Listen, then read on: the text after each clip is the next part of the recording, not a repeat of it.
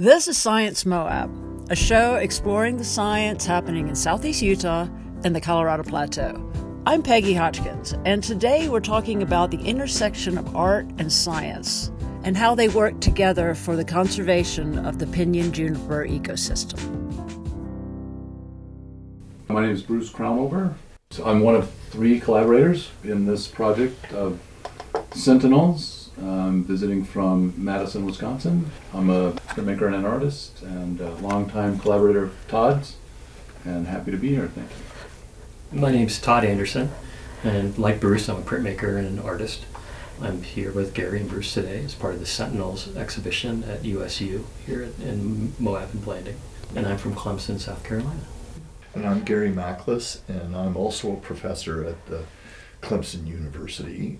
I work as a research scientist in social ecology, and prior to coming to Clemson University, I was working with the National Park Service for many decades.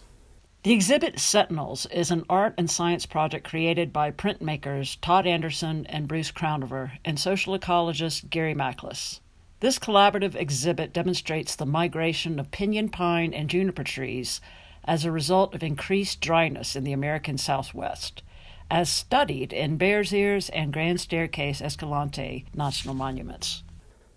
It's exciting to have this exhibition here in Moab and also in Blanding. The whole idea of looking at a pinyon and juniper ecosystem in the eye of not only art and science, but in conservation. Why? What's going on with the pinyon juniper ecosystem in the light of changing climate that we want to bring awareness to it? I think there's lots of reasons. One is, and it's related to the art, is the extraordinary beauty of these ecosystems. A second, and it comes from our title of the work, it acts as a sentinel. They are sentinels warning us about broader, deeper changes that we might not always see. A third reason is our attitudes toward conserving pinyon pine and juniper have changed dramatically, even since just the Second World War. As late as 1980, chaining to destroy as much as they could to make it open for cattle was a standard practice accepted as conservation for other purposes. And we've had a major turnaround to understand the value of juniper and pinyon pine ecosystems, not just as sentinels, not just because they're under stress, not just because they're beautiful, but because we better understand them now for their complexity and value. Picking somewhere like Bears Ears and Grand Staircase Escalante to primarily study, does it have something to do with the aridity? Is it just a beautiful place to go check it out, or is it another reason when it was picked? There's a few reasons. Bruce and I, we've been working on these projects for about a dozen years in different parts of the country and collaborating with Gary and trying to understand what's happening in this part of the country. But we wanted to bring specificity to the project, and one of the most important things to us was that it's located in a publicly owned national space, like a national monument like Bears Ears and Grand Staircase. One way that we found to be effective to connect the artwork and the science in these projects with the public is if we all have a shared kind of stake in the places that we're looking at and the places we're talking about. And so publicly owned lands are a great way of doing that. So there's a pragmatic reason for locating in these 2 particular spots. As the project developed, this was a 4-year project in the making. We had a change of political leadership, at the national level, and Bears Ears, of course. And so that also kind of added another component that I think might resonate with folks in terms of how are we going to think about these spaces now and how are we going to think about these spaces into the future. Understanding in terms of the environment through science, and we can look at it through artistically as well. Yeah. And it's such a compelling place artistically anyway. I mean, hundreds and thousands of artists have been addressing what it looks like around here for so long, and I think it's part of the attraction was to become part of that tradition, to come here and really spend enough time in this place to get a sense of what it is and how to interpret it with the art that I make. So I was really attracted to the place as a place for its beauty and also the family history that I have in this area. I really wanted to come back and how, with all the trees out there, how do you pick a tree that you want to make these beautiful art prints of? For me personally anyway, when I looked back at the sketches and the paintings and the photographs I took, it wasn't so much about an individual tree, it was more about the place where the tree is, and then I could plug a tree into that place or not. I wasn't really trying to depict a particular tree. Gotcha. My stuff is a little bit more abstract. Well, one of the things that's kind of drawing me to these trees, and one of the things that I learned through the course of this project, was just kind of the enjoyment. If I just stopped and looked at a tree for a certain amount of time, you be with it. You start seeing all the individual characteristics of these trees. And I think in a lot of things in life, we're always after like the biggest, or the oldest, or the youngest, or the newest. And these trees, there's millions and millions of these junipers and pinions around here. And there was something really beautiful I found where it's just another tree, but as soon as I started looking at it, it was like this completely, kind of its own thing. Yeah. And I really enjoyed that. It made me think a lot about kind of like us as people, like how similar we are. There's just so many of us humans, right? But you take the time to get to know somebody, and you really get to know them. So it's trying to have that type of relationship with the tree. When I traveled with Todd on the trip that he and I made to Bears Ears and Grand Staircase, he really made an impression on me. A way of looking is we weren't interested in the biggest tree. As he said, we weren't interested in the oldest trees. We wanted to see them as individuals. And that was art teaching a scientist how to perceive differently.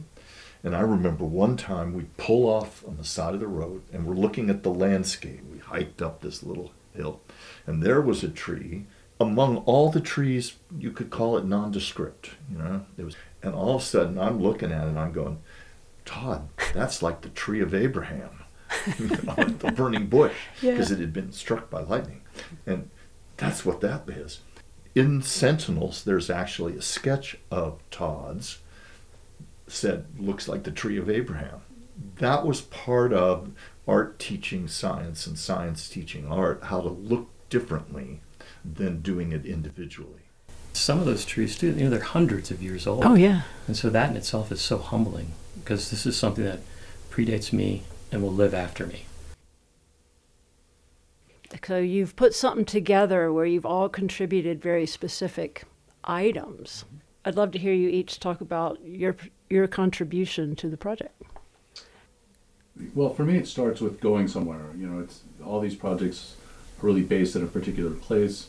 So I kind of want to wrap my mind around, okay, what is this place? Where is it? So I do a little bit of, very little research about it. And so the idea for me is just to go to that place with little pieces of paper and a phone camera and to spend time. I mean, it's really about being in that place. It's really nice to make drawings and paintings for me because it forces me to sit and stare at something for a long time. And I'm not really trying to necessarily capture with accuracy what I'm looking at. In fact, I spend more time looking at the piece of paper than I do at the landscape in front of me. And part of that is because it's changing with the light, and it's, I'm just not that kind of artist that can capture that moment in time, but I want to capture what it is to be in that spot. So I really sit for as long as I can when I can. And then really, whatever we take away, for me anyway, when I go back to my studio in Madison, that's when the real artistic work begins, because I take those drawings, those photographs, those sketches or whatever, and really spend time with those and figure out how am I going to turn this into something besides this little drawing or painting. The process of the technique that Todd and I both do is called reductive woodcut. So you're using one piece of wood to get all of your colors, all of your information comes from one piece of wood. And it's a sort of a tricky process. I'm not really trying to adhere necessarily to the painting that I made or the drawing. I'm letting the print dictate a little bit of the process itself. So for example, if I carve and print a very light color, run it through the press, I'm reacting to what that light color looks like on the paper before I decide what the next color is. So in the studio is really where a lot of the decisions are made, is how these prints are going to look. And I'm really open to the discovery of it in the process. Whether it's good or not, I don't know, but if it satisfies me, that's what I'm looking for. Rarely do I go through the entire process and say, oh, I missed, it's no good, I'll throw it away. Yeah. But that does happen. And I'm really trying to devote some of my, my personality and the integrity that I have towards these places. I want that to come through in the artwork, and that takes time. I love it, thanks. Yeah. It's pretty funny because these wood blocks, I think it's the same for Bruce, but it can take 4 or 6 weeks to make one of these prints. And so I'll say to folks sometimes, it's like woodcut's so much fun because you're flying at the seat of your pants, which doesn't make any sense when it's taking that long because you're hand carving, you're testing the colors, it's technically they're a workout. They take a long time.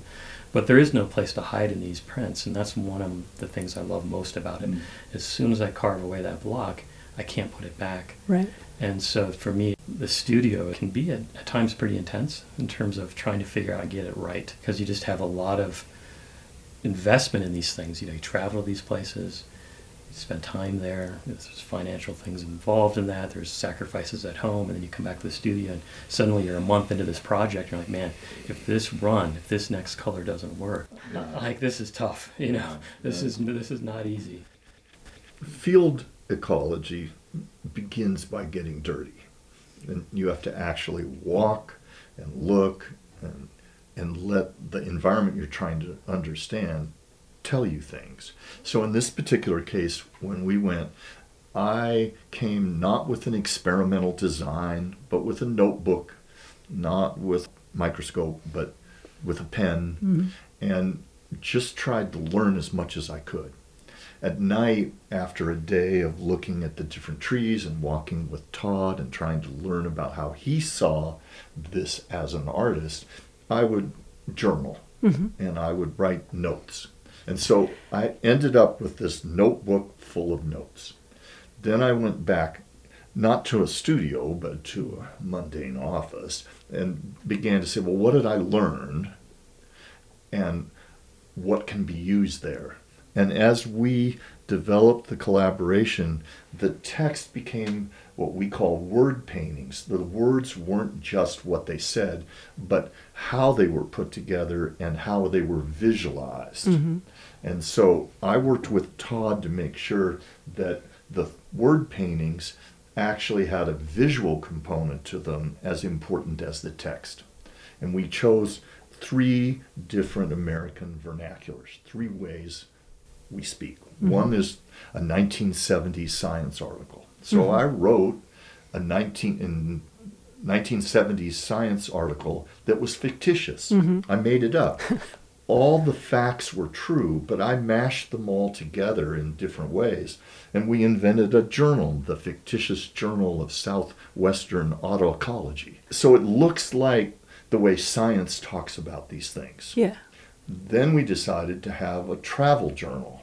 And so again, we took my notes and converted it to both the language of a journal like you would read from the Corps of Discovery, Lewis and Clark.